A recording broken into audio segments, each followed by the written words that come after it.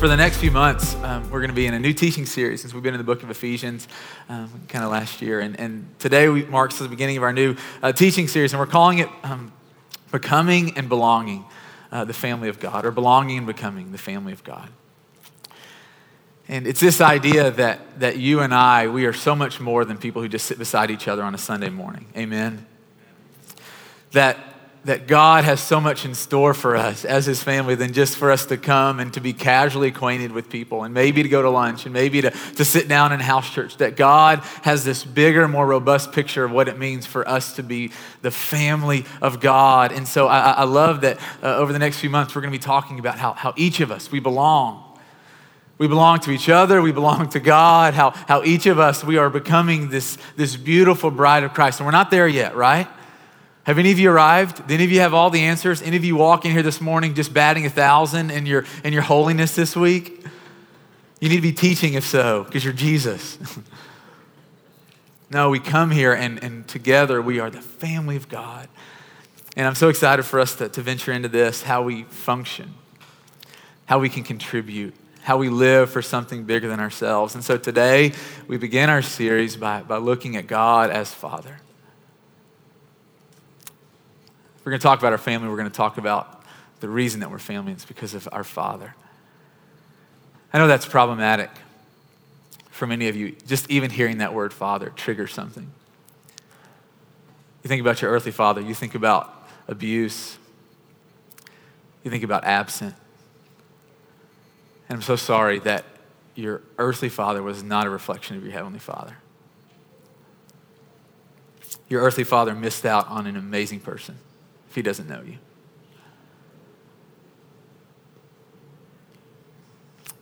He messed up big time if he hurt you.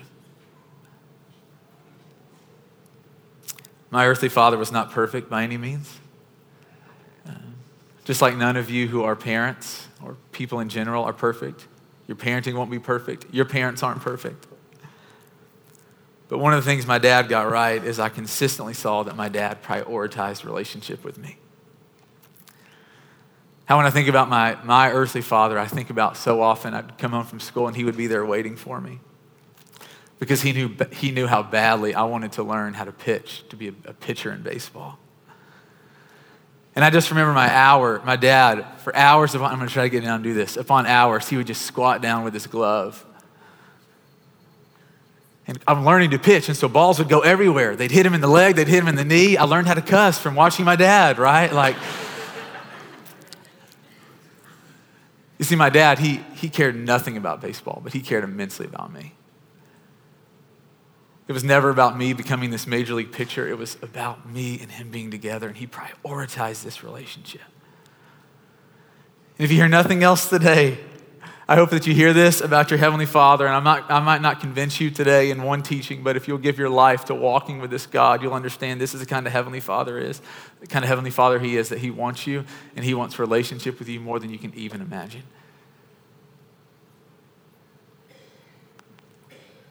He wants you, and he wants relationship with you more than you can even imagine.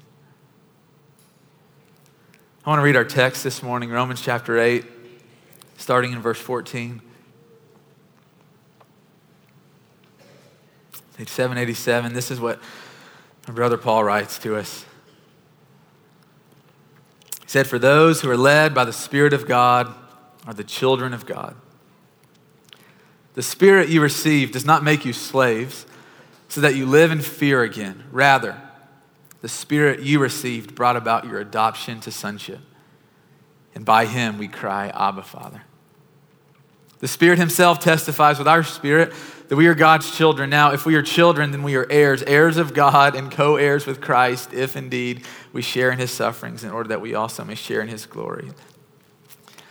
You know, there's so much depth in these just few verses, and we're not going to have the time, the ability today to press into every word and to pull out all the richness of what God is saying here. And that's not my goal. My goal today is to help us get our mind around what our Heavenly Father has done for us so that we can understand what that means for us. We're going to really be honing in on verse 15 this morning. So I want you to really hear this. I want you to tuck this away in your heart. It says, "The Spirit you received, it does not make you slaves so that you live in fear again. Rather, the Spirit you received, it brought about your adoption to sonship. And by him, we cry, Abba, Father. And so I don't want to assume things about you. I don't know all of you. I don't know your history.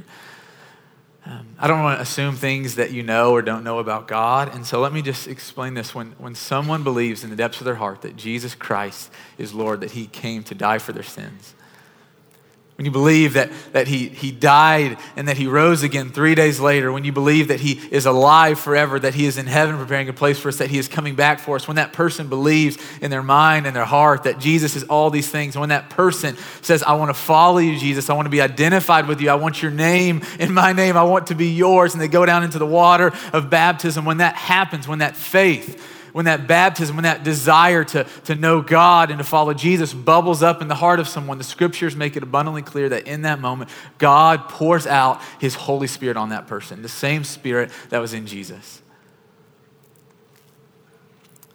And so Paul is writing this letter to a group of Christians, people who are filled with the Holy Spirit.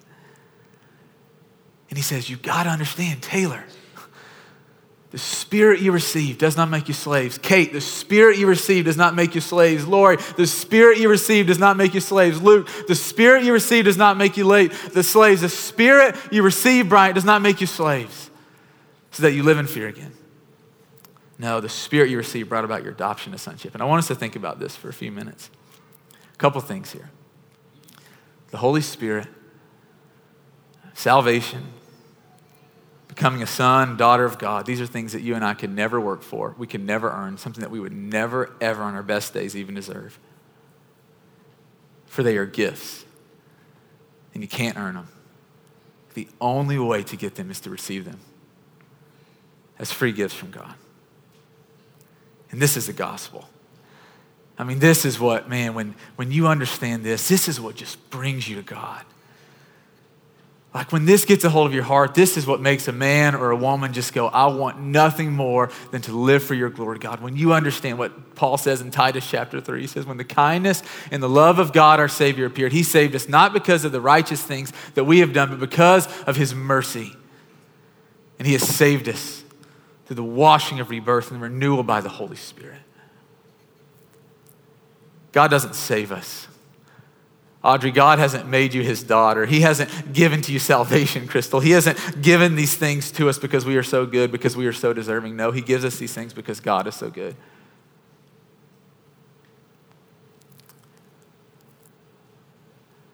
When I was in college, so sophomore year, I was going down to Texas for a recruiting trip. I was student ambassador, whatever you want to call it, but I kind of helped recruit for our school. And so I was going down, and I was riding on this plane. I sat next to this little girl and her mom, and struck up a conversation. And I've told this story before, Ethos, but it's just one of those moments that God was just showing me something about who he is. So this family had 4 children.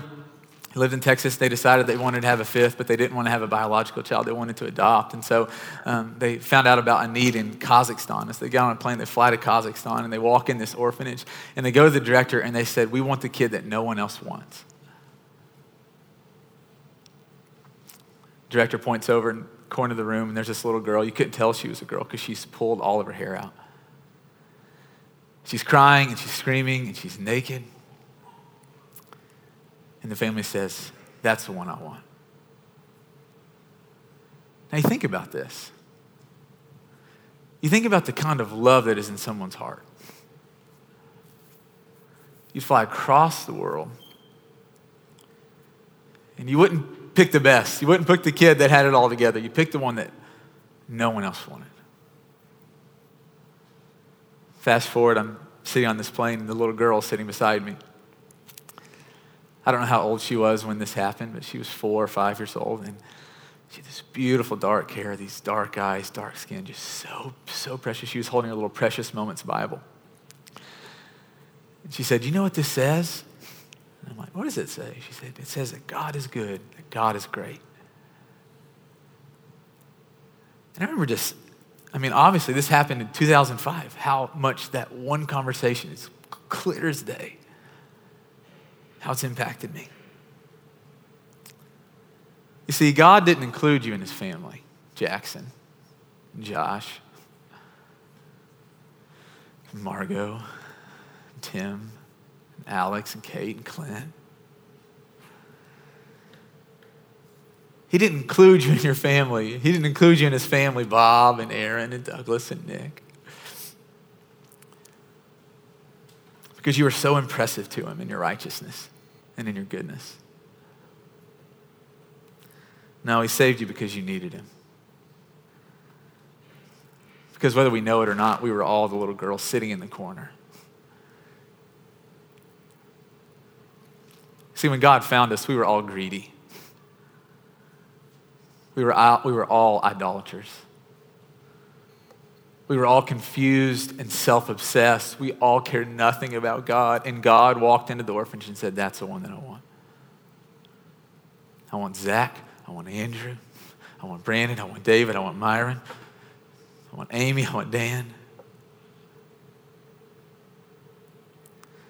You see, when you understand the love of God, the love that God has for you, and what it costs God, when you start to understand what you are worth to God, when you understand that Christ came and he really died for you, not because he had to, but because he wanted to. This is what the book of Hebrews says. It says, for the joy set before him, he endured the cross. Or I love what Jesus says in the Gospel of John. He says, no one takes my life from me. I lay it down on my own accord. And when you understand that the Father didn't twist Jesus' arm to come down and he didn't kick him out of the house. No, when you understand that Christ was compelled because of you and because of me and because he was in line with the Father's heart, when you understand the end of Romans chapter 8, that nothing will be able to separate us from the love of God that is in Christ Jesus our Lord. And you understand this, that you're not just a believer and you're not just a follower, that you're a son, you're a daughter of the Father in heaven. And he gave his best for you. Answer this for me, not out loud. You can, I guess, out loud if you want. But when you interact with God, do you interact with God as your Father? You know, I was thinking about my friend Josh, and all of us are like this. I'm just talking about Josh, but the different hats that he wears. He's a Metro school teacher. He's engaged to Callie. He's an Indiana Hoosier. No, don't do that. I'm a Kentucky fan. You can't do that. We're not going to do that. When you think about all the different hats that each of us wear, and you think about with our Father in heaven, you think about the multifaceted nature of who our God is, that the scriptures from beginning to end, they reveal a God who is Lord, a God who is Savior, a God who is Judge. And so often we relate to those facets of God. And I'll say this, if you're not relating to God as Father, you're missing out on the beauty of what God wants to have with you, the familiar relationship.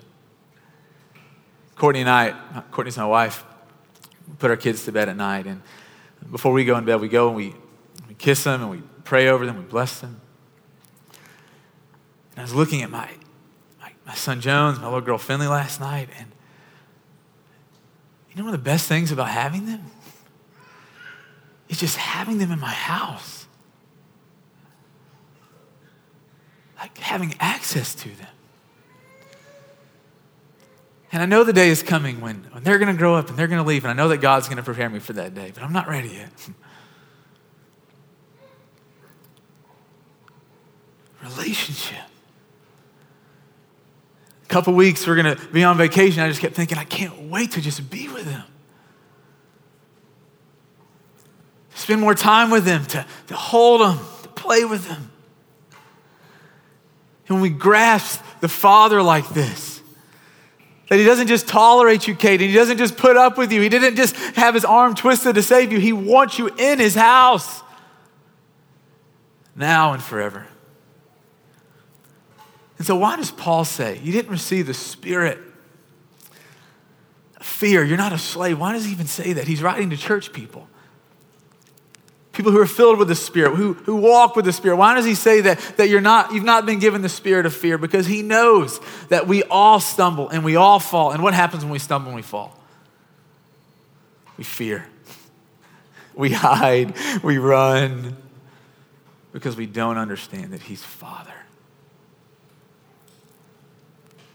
The enemy wants to try to convince us that when we sin, it's a deal breaker. we get the boot, kicked out of the house. I've learned through parenting our children the love and grace that I have for my kids. And I love what Jesus says in John chapter 11. This is paraphrased. You think you're a good parent? You have nothing on the Heavenly Father. You think you know how to give good gifts? Your gifts look like snakes compared to the goodness of what God gives. And if I have this desire in my heart to forgive and to correct and to keep walking with my children, even when they stumble, I can't even begin to imagine how much more so our Heavenly Father does with us. He sent his son to die for us. You talk about an investment. You talk about how much you matter to the Father, how valuable you are to him. So we don't live in fear. We're not slaves. We're not worried about getting fired for not doing our task. We are sons. We are daughters of the Heavenly Father. The other piece of this passage I really want us to notice this morning is in verse 15, the second part of verse 15, and it says, "And by him we cry, Abba, Father." Abba is the Aramaic word for father. Think about this. When maybe you have nieces or nephews, maybe you have children, or maybe you had children, you get down on the floor with them. And you lay down on your stomach and you look them in the eyes and you're trying to teach them to interact with you. And what do you say? Say, Mama. Say, Dada. You're not trying to teach them sentences, right? You just want them to know your name. Mama, Dada. That's Abba in Aramaic. A father would get down on his knees, on his belly, and he'd look at his kid and say, Abba.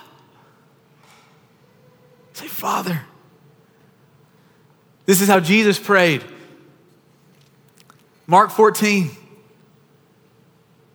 Grown man, 33 years old. Abba. Let's not miss this because it's beautiful. What Jesus is saying, what the Father is teaching us in Romans chapter 8 is that you and I, we are to know and we are to interact with God the same way that Jesus did. We are not told in the scriptures. Jesus gets to call him Abba. Jesus gets to call him Dad, but you have to call him Lord Yahweh. And Jesus gets to know him as Father, but Anna, you've got to know him as King. No, it's Abba for us too. My wife follows many people who are foster parents on Instagram. If you knew her, this would make a lot of sense. And she was showing me this one family that she follows, and this family that had fostered this little girl for a while, and the girl came back to visit the family. And the picture, the caption was of the little girl hugging the man of the house, and he had picked her up in his arms, and he was bear hugging her, and his arms were around her. And the caption said, she still calls him Daddy. He wants to be our Father. For us to know him as Daddy. He's made it abundantly clear. You see, we've been put in this relationship, at least in the gospel, we've been offered this relationship. And the question that I've been asking is, but how do I live it? I don't want to just stay on as a baby. I don't want to just know him as Abba. I want to know him. I want to walk with him. I want to be about the things that he's about. I want us as a church to grow and to mature beyond babies. I want us to live and thrive in the kingdom of God. So what does it mean? How are we to function as sons and daughters? How do we relate to the Father? You know, honestly, I can't sum it up for you right now, but I will tell you this. We can learn from our big brother, Jesus. And you want to know how to be a son, you want to know how to be a daughter, read the Gospels, obsess over Jesus, pattern your life after the things that he did. This is not a comprehensive list, obviously, but I did want to give you a few handles to think about. Things that we saw in Jesus, the way that he related to the Father. This idea of communion, this idea of commitment, that what it meant to be a son to the Father, this idea of communion and this idea of commitment. Communion, I'm not talking about the Lord's Supper. I'm not talking about bread and wine. I'm talking about intimacy. I'm talking about fellowship. I'm talking about prayer. You read through the Gospels and it is so clear that the Father was crazy about Jesus. And Jesus was crazy about the Father. I mean, at Jesus' baptism, he goes down into the water and he comes up and it says, the heavens are torn open and God the Father speaks, you are my son whom I love, with you I'm well pleased. I don't know about you, but that did not happen at my baptism. Think about how often Jesus would slip away. To just be with the Father. You see it in Mark 1, you see it in Mark 6, you see it in Luke 6. Prayer, intimacy, communion. And one of the things that I've been just really feeling is that prayer is this place that God is inviting our church to step in deeper with Him. We started our year like this, 30 days of prayer and fasting, that God doesn't just want a few minutes of our day. He wants all of us. He wants relationship, and prayer is that place that it happens.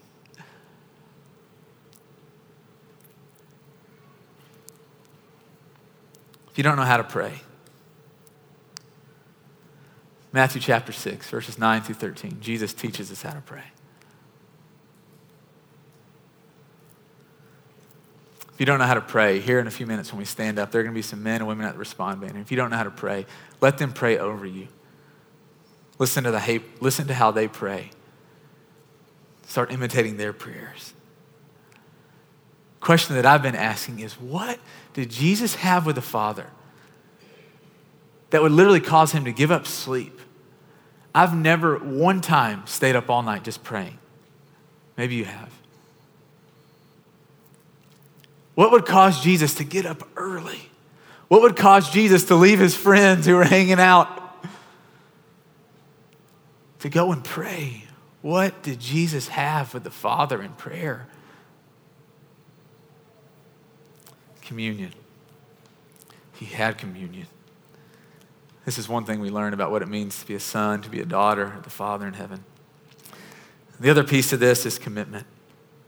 Like I said, this is not a comprehensive list. These are just a few handles. That one of the things that is undeniable in the Gospels is that Jesus had this commitment to living out the Father's will. That his whole life was about elevating the Father and yielding his life and obeying. John chapter 5, Jesus says this in verse 17, "My Father is always at his work to this very day, and I too am working." John chapter 6, verse 38, he says, "I have come down not to do my will, but to do the will of him who sent me." Jesus showed us what it meant to be about something bigger than himself. How to live for the Father. How to be committed to his will. My son Jones, and Finley's like this too, my oldest. Especially Jones right now. He wants to do whatever I'm doing, and he wants to help. The other day, I carried this big tub of clothes in and bring it into our house. My wife's working on the consignment sale. And he sees me. He says, "Do you have more in the car, Dad?" He didn't say it that clearly because he's 3, but I said, "Yeah, I do." And he says, "I want to help." And so we go to my car, and I'm carrying this big tub of clothes in, and he's helping. And the whole way in the house, he's going, "I'm helping, Dad. I'm helping, Dad." And I'm like, "Kinda, you're actually hurting. Like you're doing a pull up on it. You're pulling it down, making it heavier. But I'll take you wanting to help any day." You see, he has this understanding that when his dad's doing something, he wants to be right there. And he doesn't just want to watch. In fact, he gets frustrated when he can't help, when he has to watch. And I can't answer this for you, but you can. Do you have a desire in your heart to join God at his work in our world? Do you want to be about the things that the Father is about? The lost, the hungry, the poor. Upholding justice and righteousness and peace. Are we committed to the Father's will? Do we read this? Do we get on our knees in prayer and go, "God, whatever it takes, just let my life be yours"? Or do we hold on to our lives? Are we elevating our will? You see, we learn from Jesus what it looks like to be committed to the Father's will.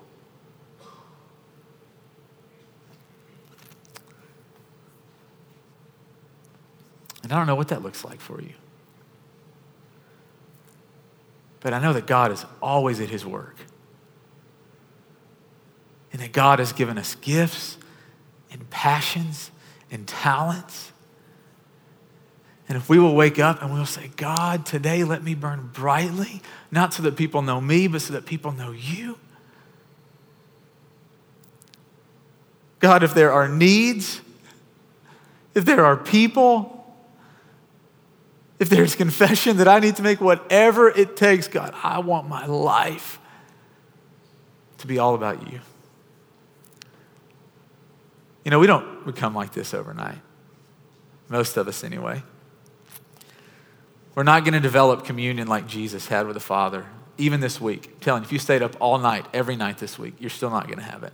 Sorry. And you're not going to develop this commitment to the Father's will, to elevating his name over your own. You're not going to develop this overnight. Like every relationship, it takes time. The more you see, the more you taste the Lord's goodness,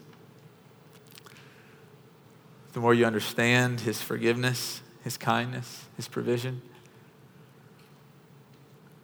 The more you see God carrying the metaphorical tubs of clothes in and you say, I want to help.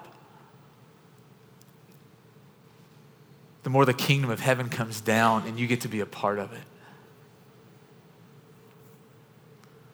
You start to develop these metaphorical taste buds that nothing else can satisfy. That you long for communion, you long for this commitment. So how do we do this?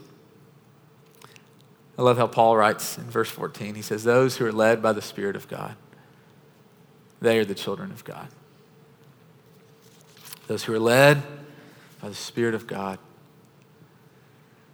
Being led implies that you don't always know and have the answers. You don't have everything figured out. You don't have it all mapped out. Being led means that you are listening and watching and paying attention and yielding. And as we, church, as we learn to be led by the Holy Spirit, not just as individuals, but as a family, as we take in the conviction when we sin and we quickly turn and we quickly confess, we learn to listen to the Holy Spirit, to get away and to pray. We learn to listen to the Holy Spirit and his prompts to notice a person or to ask a question or to share something that we have. To be led by the Spirit of God. Here in just a minute, we're going to take communion.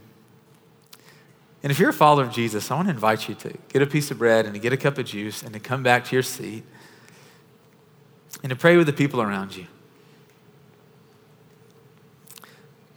And I invite you to ask this question. Are you really living for the Father's will?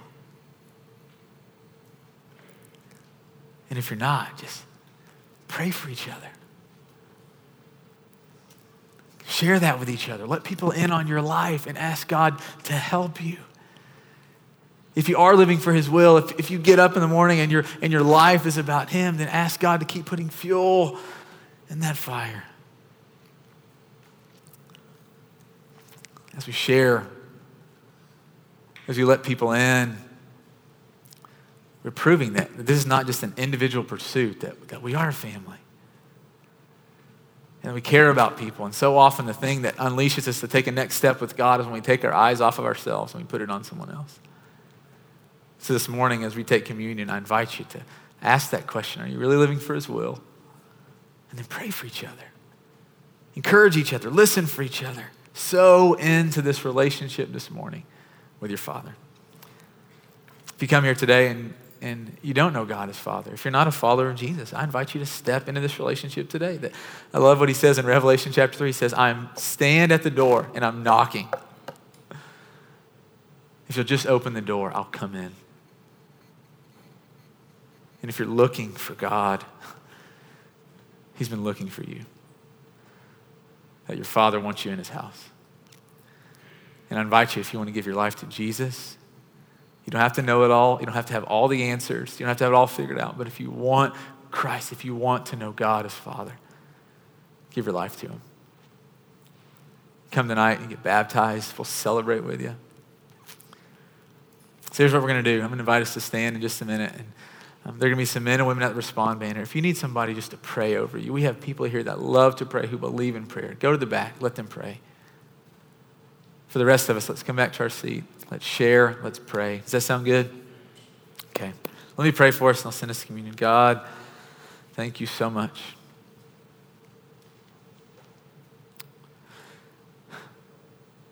For who you are.